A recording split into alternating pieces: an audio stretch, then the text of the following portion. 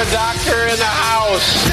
Doctor, give me the news. I got a bad case of loving you. Doctor. Doctor. Doctor. Doctor. Doctor. And doctor. It's time for Advanced Medicine Monday with Dr. Rashid Buttar. I'm a doctor, not a bricklayer. A doctor, not a mechanic. I'm a doctor, not a coal miner. No pill's gonna kill my head. I got a bad case of loving you. The doctor is in. Taking on bureaucrats and corporations that would stand in the way of health freedom and making sense out of medical propaganda. The voice of health, freedom, and liberty, Robert Scott Bell. All right, it's time. Advanced Medicine is officially here because Dr. Rashid Buttar is with me. Welcome back, Dr. Buttar. We got lots to talk about, as always. We do, Robert. There's a lot of good stuff we got to talk about today. Yeah, from cancer chemotherapy admissions that are, it might be considered shocking. When I read it, I was like, gosh, man, these guys are weasels. We'll get to that. We have some EMF, electromagnetic field disruption discussion with cell phones. And what else we got? Flu propaganda, more flu shot propaganda coming your way. Yeah, some frequently asked questions that are very interesting, the answers that they give. Oh, we're going to have to definitely tackle that. And if we have time, we'll do some political healing. See, Goldman Sachs versus Goldman Sachs. How's that turning out for everybody out there? We will find out right here on Advanced Medicine Monday on the Robert Scott Bell Show with Dr. Buttar. 9 steps to keep the doctor away. And remember, coming up November, it's 1 month away now, the next Advanced Medicine Seminar in Houston, Texas. We'll get you that information. It's all, of course, linked up in the show notes today as well. So, Dr. Buttar, you and I were talking before we got on the air about some interesting things. We were saying, should we talk about it? I think absolutely yes, and it relates to EM fields. Now, it's bad enough when you walk through the airports, all the electromagnetic radiation and ionizing radiation they want to expose you to. But people inadvertently, without thinking about it, are doing it to themselves, sometimes 24 hours a day, 7 days a week.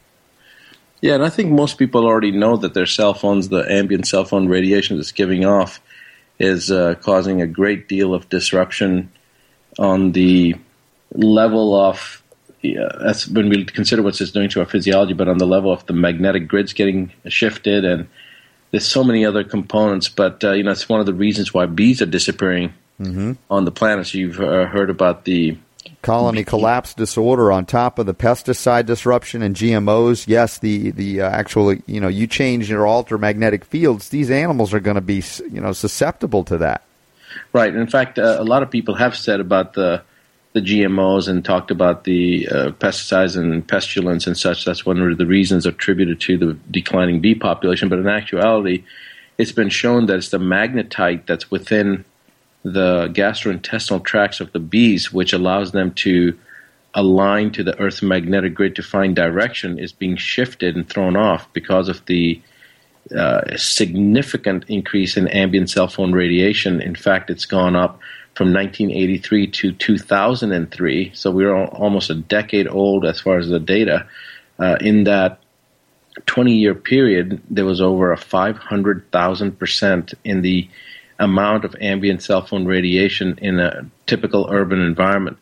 And so what it's done over the last 9 years, who knows? But we know it's significant. The homing pigeons that have, in fact, birds have magnetite inside their beaks. Humans have it inside their brains. But in birds, it allows them to migrate. And homing pigeons used to be about a 15% attrition during the competitions when they had the homing pigeons do the homing pigeon races. Mm-hmm. And now, in the last 10 years, the 15% attrition is increased to 85% attrition. So that 15% of the birds that would die, if you had 100 birds that started the race, 15 would die, and they were attributed to everything from birds of prey, airplanes, windmills, turbulence, weather, whatever. Now 85 out of 100 birds don't make it back, and it's because of actually their inability to find direction. So the cell phone radiation aspect, just what it's doing to the planetary magnetic grids, it is very, very significant. Yes. But just putting that aside, just the radiation that we're exposed to, not just in the ambient environment, I'm just talking about within your own personal 8 to 12 inch within your space environment. what it's doing is extremely destructive, and that's what obviously you and I were talking about before the show. Yeah, there's a lot of localized tissue damage that occurs. Now, a lot of the so-called molecular reductionists would say, oh, man, there's not enough energy to disrupt anything. But these people don't understand the level at which energy is working in your body at a very minute metabolic and cellular level. And that disruption, however slight, over time, consistently, combined with other environmental factors or stresses, can really create havoc there. Now, I've interviewed some people, some doctors that have said it's associated with localized tumors. I've even interviewed people that have claimed that they had tumors only in the specific area where they constantly were on their phone, on the ear, the parotid area. And so you were relating to me that you had, I think we've even talked about this, you had this one area like a hip injury that someone had said, maybe even a chiropractor said it was arthritic, and you were like, there's no way there's arthritis going on here. It's interesting how this could tie together. Yeah, actually, it was when I was competing on my son and I were competing on the international level in martial arts, and so he attributed it to an injury because of kicking and injury and then degenerative joint arthritic type changes taking place in there. And I knew it wasn't that because it had happened during more activity, and arthritic things actually get better during more activity. And so, he's a good friend of mine. He kept on saying, first indication is denial. You get to know this and that. He's really making good friends with you here on this one. Yeah, exactly. He's a smart guy, but he was part of it was just busting on me, but part of it was he really believed that, and he wanted me to get X-rays done and this and that, and I told myself, first of all, if it's arthritic, I don't need any freaking X-rays, and secondly, I know it's not arthritic, so I'm not going to do it. But long and the short is that there was a certain exercise I was doing, and I came to realize that was actually exacerbating the injury. But since then, even over the last year and a half, and I haven't been competing or doing anything else, still that area has been more susceptible. And you remember when I went to Australia, I had that injury. Oh, yeah. Just flying, and we talked about, wrestling with the axe, and that didn't injure, and picking up 180-pound posts, putting up fencing, that didn't bother my back or my hip. But it was just that one movement and sitting in a plane. But about 3 weeks ago, right after the advanced medicine seminar, it clicked for me that I always wear my phone on the right side. And I noticed that if I sleep more than 4 or 5 hours, when I wake up, it's my right side that hurts. Almost like lack of activity of movement makes it worse. And so I stopped wearing my phone. In fact, that's one of the reasons that you've had a hard time getting a hold of me. Yeah, I was like, where's Dr. Buttar? I need to talk to him. And no one answers. I'm texting you, and you're like, what's going on? And now he tells me, well, I've just stopped wearing my phone. Thanks a lot. But I'm actually glad of it from the health perspective, because when we were talking, before you even told me what was going on, I was like, where do you wear your phone? I mean, it seemed to be that fell into line with what I've seen over the years as well. Exactly, and it's not the right side, it's the right hip. I mean, I actually wear it a little further back. Mm-hmm. And so most people, like you mentioned, that you used to wear your phone in the front, put it in your pocket. Yep, yeah, I had my left quadriceps where I wore it for a long time, for many years, without thinking consciously about it. I started having some strange sensations and weird twitches in the quadriceps out of the blue. No other muscle was doing it. And I said, it was clear to me at that point what was going on. So if I had to carry it, I was always moving it, never in the same place, and most of the time it'd be in the briefcase, that kind of thing. But in addition, of course, I went into some homeopathics to counteract it, we can get into, but seems to me you made that same link at this point.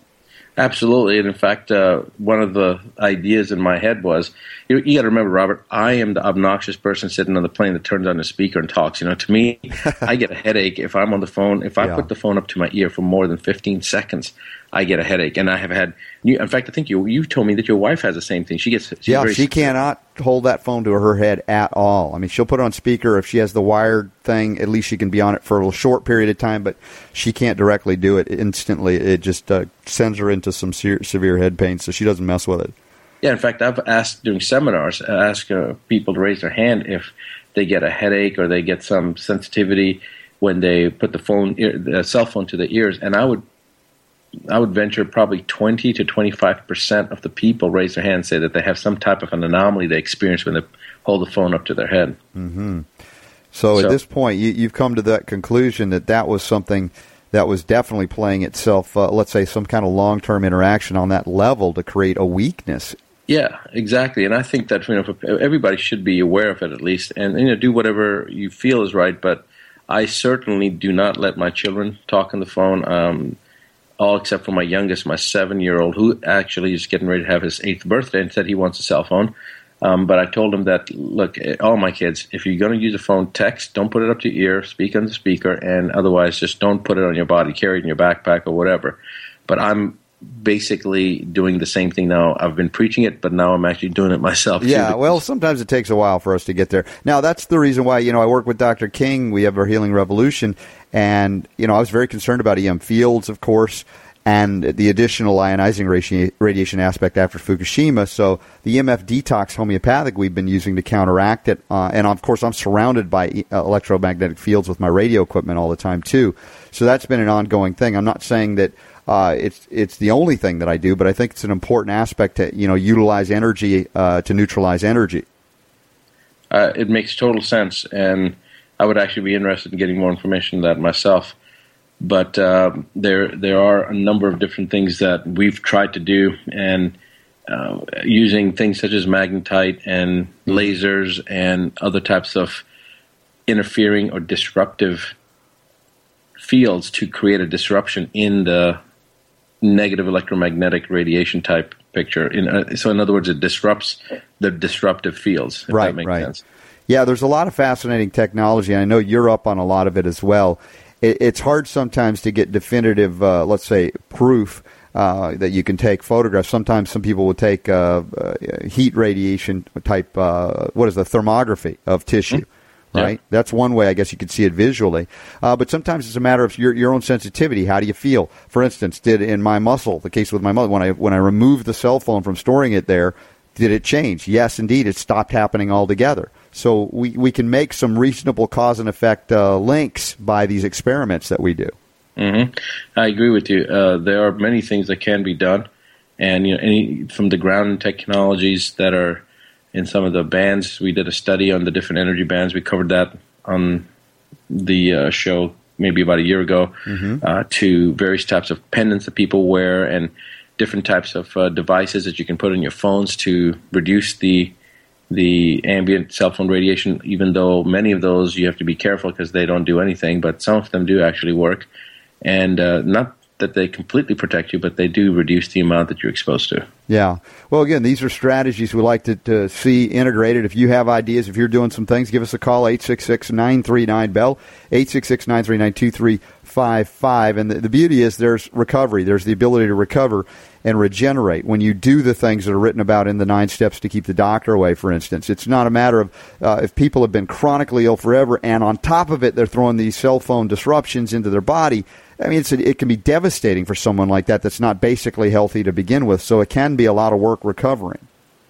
I agree with you, Robert, but the good thing is that there are many options that people have to start beginning that journey to recovery, and it just takes that first step. Mm-hmm. Exactly. So anyway, how's your hip now? I mean, have you noticed a significant change in how soon after did you see shifts happen or strengthening happen?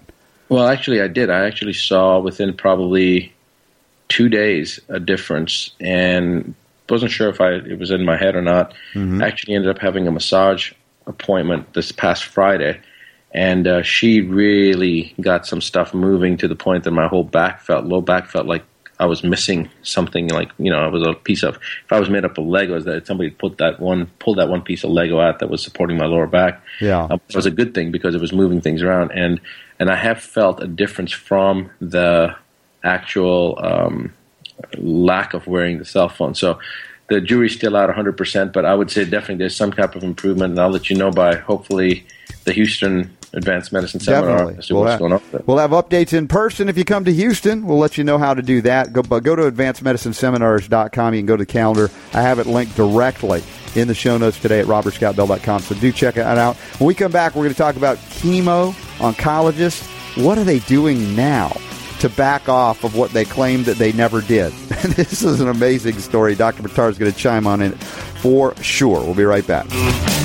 Great heavens! What kind of radio show is this? The Robert Scott Bell Show.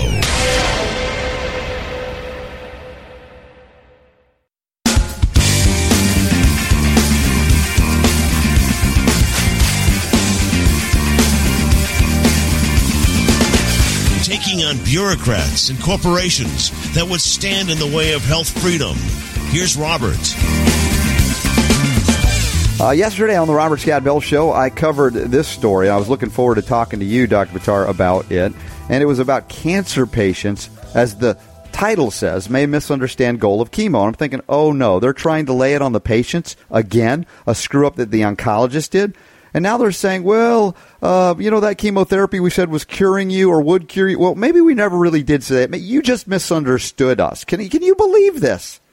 Yeah, I mean, I read the first paragraph. You told me that it's interesting when I asked you about this. You said, well, maybe it's just my interpretation of the story. But the first paragraph, the first line says, when doctors recommend chemotherapy to people with incurable cancer, many of those patients may not understand that the treatment won't save their lives, a small study finds. So you did not misinterpret the study, Robert. It's pretty clear that they're saying that people misinterpret the intention of the chemo. In fact, the third paragraph, I really like this. It says, for patients, it says, other times it's palliative, intended to ease some of the symptoms of a patient's cancer without a hope of improving survival. Now, my question is, why would you incur negative experience, a nausea and pain and loss of hair experience, and go through this utter hell? Exactly. I mean, that's palliative. I read that. Palliative. I'm thinking, you give somebody chemotherapy, it palliates nothing. And the thing is, the person would never experience that. If you tell a person up front, see, now we get into informed consent. Right. Because if this is true, then how many oncologists are actually telling patients, because I will guarantee you on my life that if a person knew that there is no chance of improving, there's no, exactly what they say, without a hope of improving survival, they would never go through chemo. They would say, let me then just go fishing, be with my family. If there's no chance of me improving, then why am I going to go ahead and go through nausea, vomiting, loss of hair, pain, cachexia, miserable experience at a hospital to have no chance of increasing my lifespan? Why would any human being doing that? See, I think this is an admission that which they don't want to say, but they are admitting it, that they're not telling them that. Exactly. They're not giving them informed consent. I mean, they're not, and then they're saying, well, the patient somehow misunderstood. Well, did you explain it to them? Well, but maybe they didn't speak English. What? I mean, they actually said that. Oh, it might be that they were Spanish speaking. They said this in the article. Part to the study. This is amazing. Yeah, this is unbelievable. Oh, your native language wasn't English. Well, I'm sorry. Get an interpreter in and tell them. But they couldn't do that. This is the height of absurdity now. Yeah. I'm telling you, this system is so.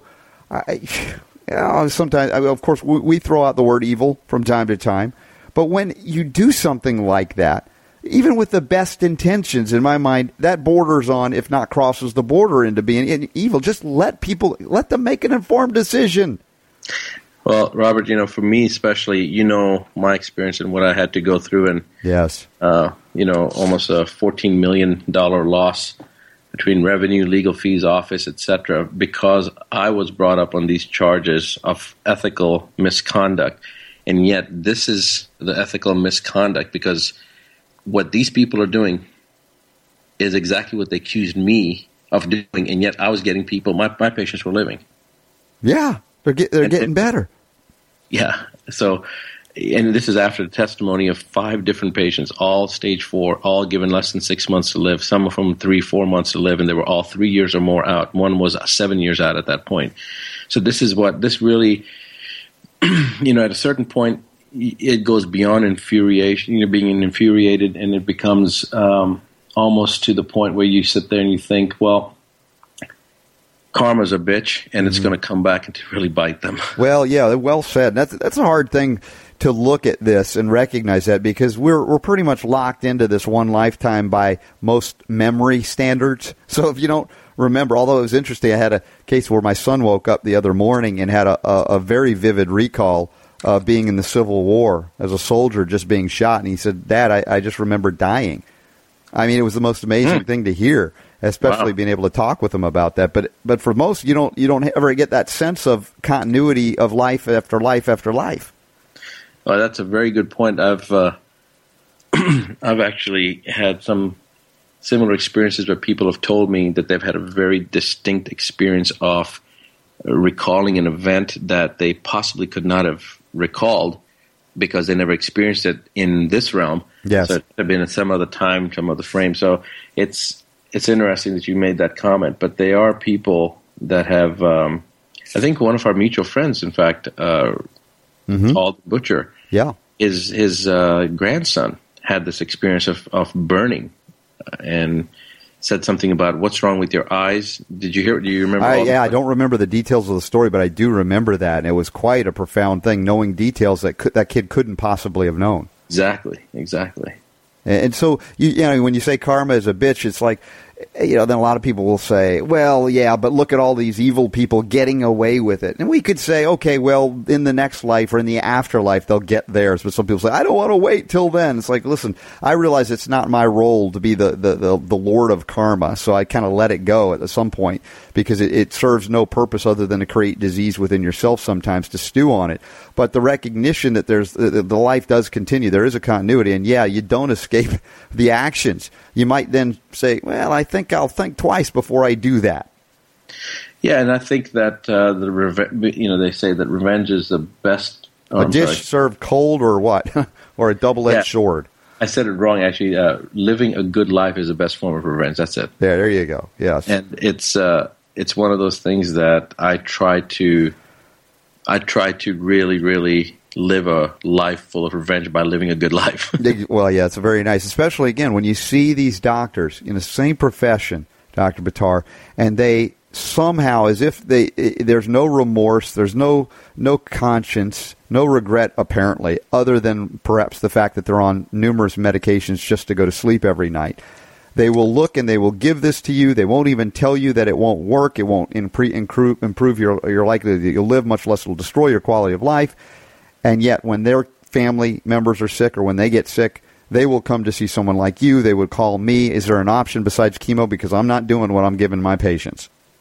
This has happened so many times to me too, Robert, and I know it's happened to you where people have done exactly that. You know, they've made recommendations that they come see you, another doctor, and then when you want to ask the patient who was the doctor that referred you, so that, you know, just follow up continuity care type of thing, notice to let them know what you find as a courtesy. And the patient says that no, they didn't want me to let you know. They wanted to kind of keep their identity private, but they still felt that they felt that you could help me, and that's why I came. I think I shared this before on the show that I actually had a elderly couple, that came to me, and their son was a doctor who referred them to me, but himself did not want to be ridiculed by his peers, so he asked his parents not to say who his son was. Now, of course, it wasn't that hard because they had an unusual Italian name, and the son obviously had the same Italian name. So, right.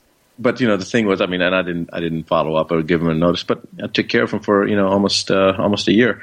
And so the point is, yes, we have experienced that. We have had people that, you and myself, many other healers that have dealt with this type of healing and look at things more than just a pharmaceutical intervention type, from a pharmaceutical intervention type standpoint.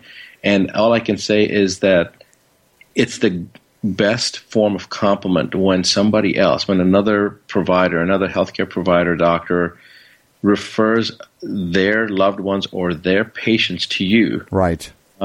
Because that's the ultimate compliment. You know, it reminds me of a little story where I was giving a lecture at UNC Chapel Hill Medical School, and they have an integrative department. At least they used to have an integrative department there. And after I gave this lecture, it was to third-year medical students.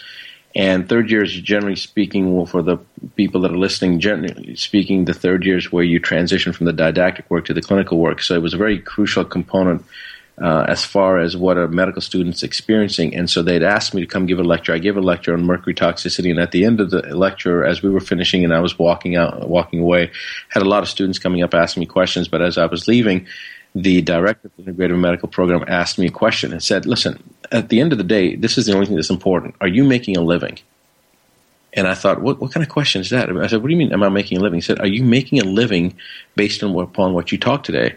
I mean, he said, I know you're emergency medicine trained and, you did general surgery residency and blah, blah, blah, but are you doing that or are you doing this, what you're talking about? I said, I'm doing this. And he said, how much of your practice is actually this? And I said, 100% of it. I'm not doing anything else. The last time I worked at ER shift was when my son was born in 1999, when Avi was born. I said, I haven't done conventional medicine in that way or anything like that since 1999. So he said, so you're doing this full time? I said, 100%. And he said, so you're making a living? I said, absolutely.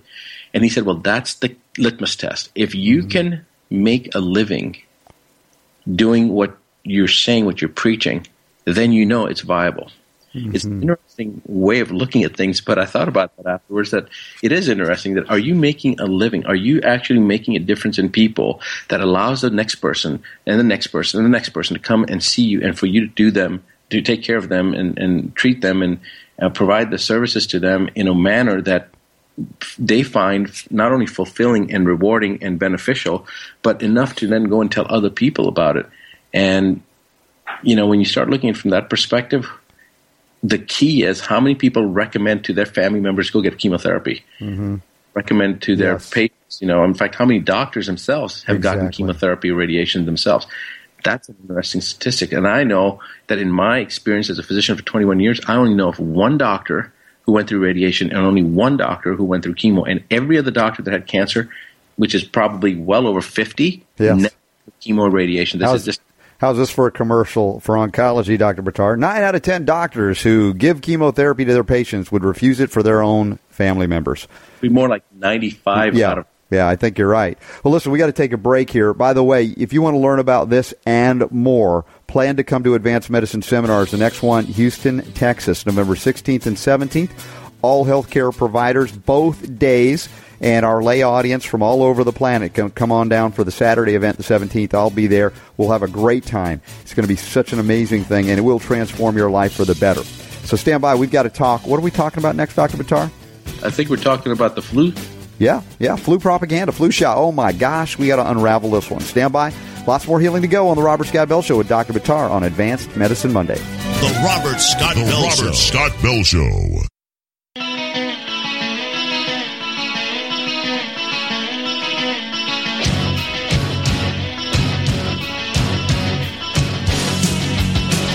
Rocking the health world through the power of radio. It's the Robert Scott Bell Show. The Pink Ribbon Brigade strikes the flu shot, or the flu shot brigade ties into the pink ribbons and said, hey, we're going to raise money for Big Pharma, or we're just going to keep you completely ignorant. This is a piece. It's amazing. Dr. Buttar, you've got it there. All your questions about the flu vaccine answered. How many lies can they fit into one little editorial here, this care2.com, whatever this thing is? Well, it's really amusing that the picture that they have there is of a woman, grandmotherly appearance, holding a cup of coffee with a big smile on her face, sipping it away, kind of like, your best friend, grandma's going to tell you all you need to know about the flu shot. Yeah, but if you look at it bilaterally on her face, it looks like she has some palsy on one side. I bet she's gotten the flu shot. I think you're right. Yeah, just explore that and think, okay, she's a poster child. Now, if you want Alzheimer's, you want to get the flu, well, they say that's not possible by getting the flu shot. Think again. Yeah. So what are some of the, they're really playing this thing fast and loose, so they must have something to hide behind.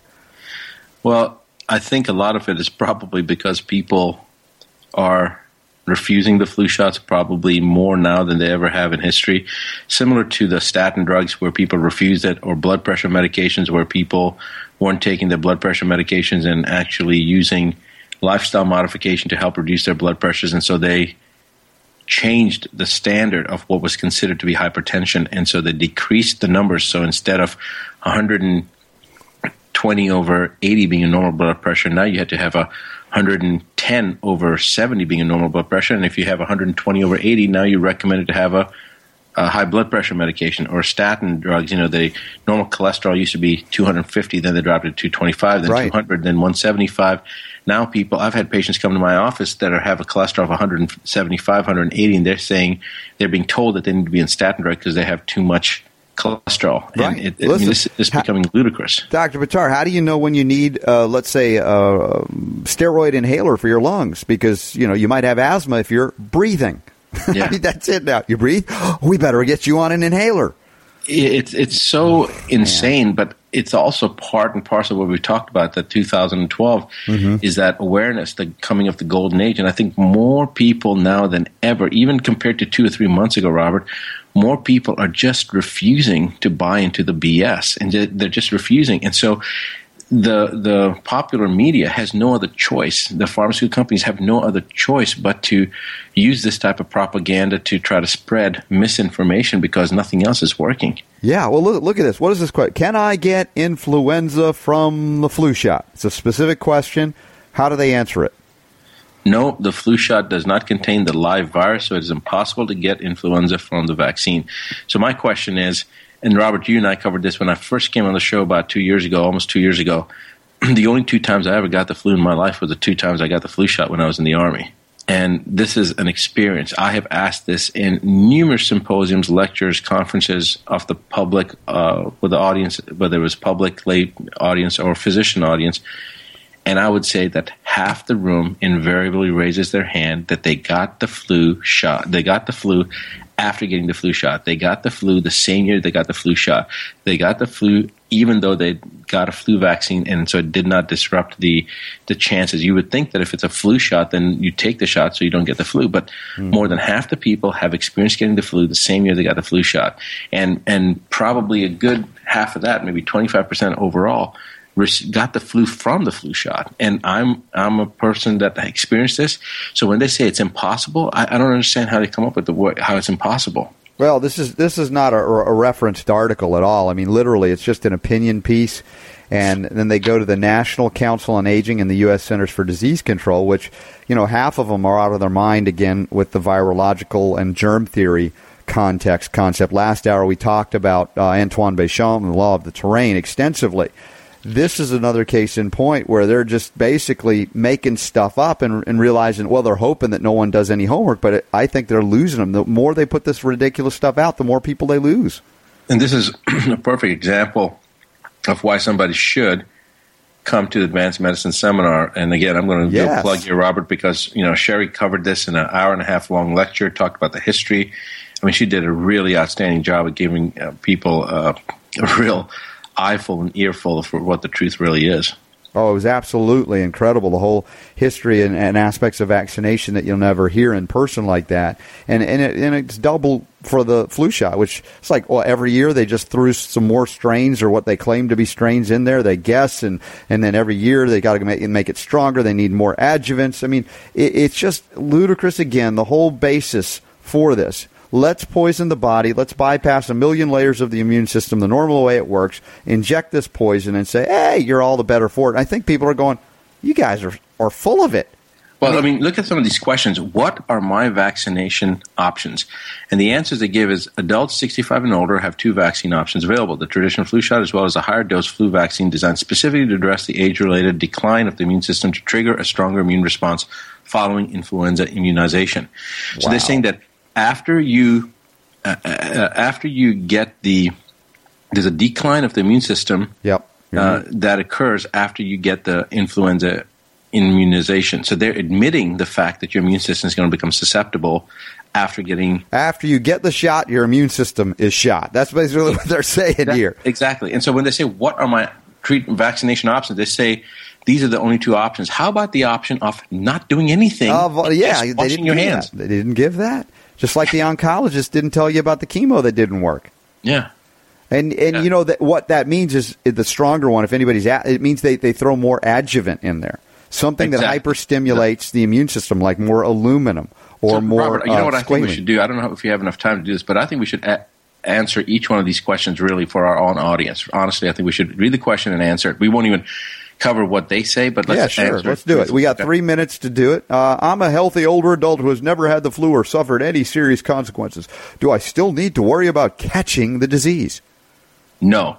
Just wash your hands, take some vitamin C, and if you go out to the store or you do something else, stay away from people that are sick. And I mean, that's just a basic fundamental. Yeah. Wash your hands. I mean, that most flu is picked up by touching something that somebody else sneezed on, or somebody touched their mouth and they were carrying the virus, and then they touched something and then you touched it. That's how people get it. And you know me, I talk about the integrity of your epithelial barrier, whether it be sinuses or whether it be your gastrointestinal tract. Make sure it's all strong and working order, because that's your best immune protection as well. Exactly. I mean, anybody can catch it. So the point is, prevent it. Don't Right. ruin your immune system. Enhance it. So what should older adults do to best protect themselves against influenza and its related complications? Older adults now they're picking on. Yeah, older adults, don't take the flu shot, because your immune system is going to become more rundown, exactly the way they say themselves later on down in the questions. And as far as what should you do to protect yourself, seek answer to question number one. Oh, no, now you made the little old lady cry on the picture there. Oh, Dr. Buttar. So what are the vaccine options we covered? That was the one about, protecting who should not get a flu shot. Dr. Buttar, who should not get a flu shot? Everyone. Oh, man, we're not making them happy at all, are we? Yeah.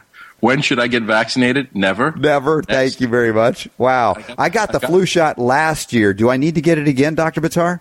I hope to God not. If you want to eliminate yourself slowly from the genetic pool, then perhaps you may want to consider it. Otherwise, no. Yeah, I would say no. If you're no longer a numbnut, no more shots. Wake up.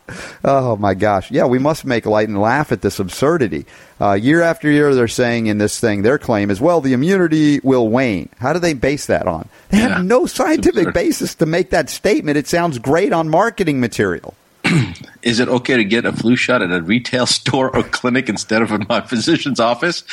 Now, I mean, here's the thing. You're getting a needle introduced into your body, and it's bad enough going to your physician's office when he doesn't know what the hell's going on. Now you're going to get it at a retail store? I say just go to the fast food restaurant, drive-through, have them do it there. They've got it now at the airports. You know, have you seen those kiosks for the vaccines at the airports? I watch all the stupid people go up and get their shots. Unbelievable. And they're wearing a shirt, a suit, and a tie. So you know that being dressed nice is no indication of intelligence. Can I get the influenza from the flu shot? Well, there we go. I mean, if they could claim that you can't, maybe that we could argue that, well, the influenza may not be purely a viral, let's say, episode or outbreak, as much as it is a toxicological response to something. Cells are not happy. They're spewing out debris and DNA to survive, and then they call it the influenza. Yeah, I mean, it's whatever people are getting. I mean, I can tell you that the only two times I've ever experienced what's typically described as flu was after getting the flu shot. Sure. So can you get the influenza from the flu shot? Absolutely. And pretty much poll your own family, friends, relatives, and see how many people got the flu after getting the flu shot. Yeah, absolutely. And I think this last question, which I think we've covered all well within 3 minutes, indicates really what this is all about. Does Medicare cover the cost of the higher dose option? Well, this tells you that there's no real difference between Democrats and Republicans at the end of the day, because they were all for this expanded coverage of Medicare. Now the Republicans are just as socialist as the Democrats, saying, "Oh, we're not going to do anything to touch that." It's like, you guys are a disaster the way you speak.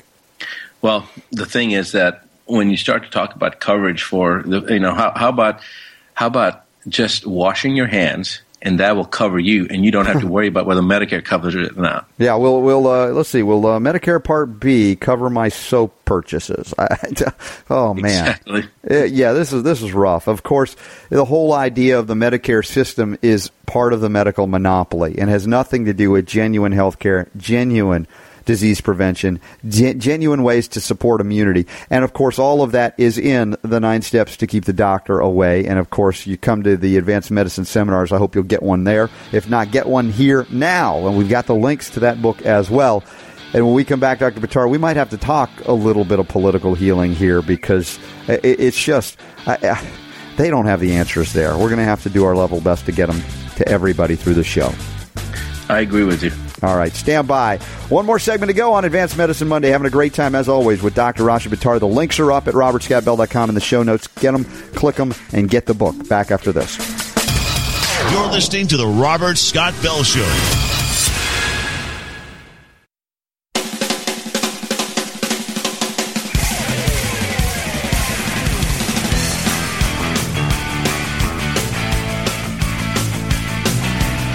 The Robert Scott Bell Show. So here's a question for your senator or representative before you vote for him, or your presidential candidate. Find out if they've ever gotten a flu shot. Find out if they plan to get this year's flu shot. When they answer yes, you say no. No, thank you. You're not smart enough to hold any office. Well, I think that's a great way. That's a great litmus test of deciding whether or not your congressional representative actually is worthy of representing you. Yeah, at least one of the litmuses. I think it's a good one, and everybody should start asking. That'll put them on the spot to have them think about it. And send them a copy of the Cochrane collaboration on the flu, which destroyed utterly all basis, all claims that the flu shot does anything to prevent it. We went through that last week with John Rappaport and others, but man, Dr. Bittard, I could only stomach about 5 minutes of last week's debate. I pulled some clips out and covered it a little bit between who's running again, Romney and Obama. And I said who won the debate. Goldman Sachs won the debate. The Federal Reserve won the debate. Who else won the debate? Yeah, it's interesting that you said that. And in fact, you probably saw the vice presidential debate as well, and that was also an interesting component. But there's that old adage, Robert, and that adage is if God really wanted us to have a president, he would have given us a candidate. Yeah, exactly. And we don't. I mean, if you looked at the VP debate, when they were talking about Afghanistan, you got Biden going, we'll be out of there at 2014. And, of course, it's a lie because we're going to leave at least 25,000 private contracting troops. And then Ryan says, well, we'll be out of there at 2014, maybe. We will, but we're not sure. But I'm tougher because I just said that. It's like, what? I mean, this is, there is no rational, sensible candidate at this point. They drummed out the guy that could have salvaged it. Now you got Greta Van Susteren from Fox News saying, "Why do you guys like Ron Paul? We're just trying to figure that out now." Greta, where were you? Did she actually say that? She actually went on her on live blog online to say, because the CEO of Overstock.com was on with her just the other day, and when she asked him, major CEO. Asked him, who you voting for? He said, guess what he said? He said, I'm writing in Ron Paul. I hope that does not inadvertently allow Obama to get back in the office. That's my only concern. Well, I know. We all share that concern at the same time. we can pick apart Romney as well and go, well, is it going to be really that different? On some levels, we could say yes. On other levels, we don't know. But as I said, who's backing both candidates? The same powers that control the current one. So, it's a rough thing. I've argued that at this point, if you sit out the election altogether, it might be more to delegitimize a system that's clearly corrupt from start to finish at this point. Yeah, but at the same time, Robert, apathy of not voting. Oh, I don't look at it as apathy. Don't get me wrong here. I think it's a powerful statement of opting out, not because you're apathetic, but because you realize the game's rigged and they'll use your energy against you. But I don't, again, this is not an argument to do it or not do it. I'm just speaking from my heart what I'm feeling. I agree with what you're saying, but the problem is that if people opt out or choose not to engage, then the problem is that it falls into the category as that the only thing in order for evil to perpetuate is for good men to stand by and do nothing. And sometimes you have to look at this as a lesser of two evils. That's the way. I know that's the problem. That's the problem. I don't want to look at it that way, but that's what it is. I agree. Yeah. So it's a rough situation. It is. And I've seen election after election the argument being made, well, you got to vote for the lesser of two evils. At a certain point, just like we talk about the consciousness shift, some people go, all right, wait a second, I don't accept that anymore. I'll either go for the third party or the fourth party or the fifth party, or maybe I'll say, I don't want to give my energy to the system at all. I'm going to work on the state level to opt out. I'm going to work on nullification, 10th Amendment. Romney's not going to go in and repeal Obamacare. He's already said so. So what do? We do it on the state level, on the local level, where governance should be happening, not on the federal level. You mean Romney said that? Because during the debate, he was talking about how it was important to do, the big distinction was that Obama kept on coming back up and saying that, they were followed the template that Romney set up, but Romney said that it was set on the state level, and that's why it works so well. Sure, but it's even worse on the state level if you think about it, because it means Romney believes that government can force you into participating in a system against your will. And that to me makes it equally bad. So the idea here is, will he repeal it? And he's gone back and said, no, I like some of it. It's like, hello, what? So that's what we're looking at. Yeah. It frickin' bites. I don't know what else to say. And I'm positive, too, because transformation's happening despite all of this. Well, that's true. And that is an exciting thing, because I think there's no doubt, and nobody disagrees with that. Good things are happening, and they're happening all around us. We're seeing evidence of it constantly. And, hey, we've only got about 2 months and a couple of weeks left for the winter solstice to occur. Yep. And for the new age to officially be here. Major transformation happening. And major transformation happening November 16th and 17th in Houston, Texas. Come on. See us there. Be there. I'm going to be there. It's exciting as all get out, to say a Southern phrase. And, of course, Friday and Saturday for all the healthcare professionals. Stay for both days. Plan on it now. And everybody in this audience, come on down. I want to see you there in Houston, Texas on the 16th and 17th. The links are up at advancedmedicineseminars.com and right now in the show notes at robertscottbell.com. Dr. Buttar, anything else you want to say to bring them on down? No, Robert, except that we really, really hope that you not only come, but you bring your friends, your relatives, those that you love with you. Yeah, absolutely transformational event. Now that I've experienced it, like I said, you hear my passion. It's genuine, and we're going to have a great time together. And Robert, actually, at the end of people go there now, when they go to register, they consider registering, they'll hear what some of the comments were for some of the people that came to the show, because the people that you interviewed, some of that stuff's up on the website. Oh, that's right. Yeah, we had some great interviews. I haven't gotten to play all of them up here. We'll get some of them online as well. But, yeah, you can go check it out and give a listen to them. They're awesome, and you could be one of them next time. I will record you if you show up. So, anyway, Dr. Buttar, we're at the end today. I can't believe how fast it went. It did go by fast, like usual. Yeah, like usual. Well, until next week, you can also download these at medicalrewind.com. The links are up. And all I'm left to do is remind you that the power to heal is yours.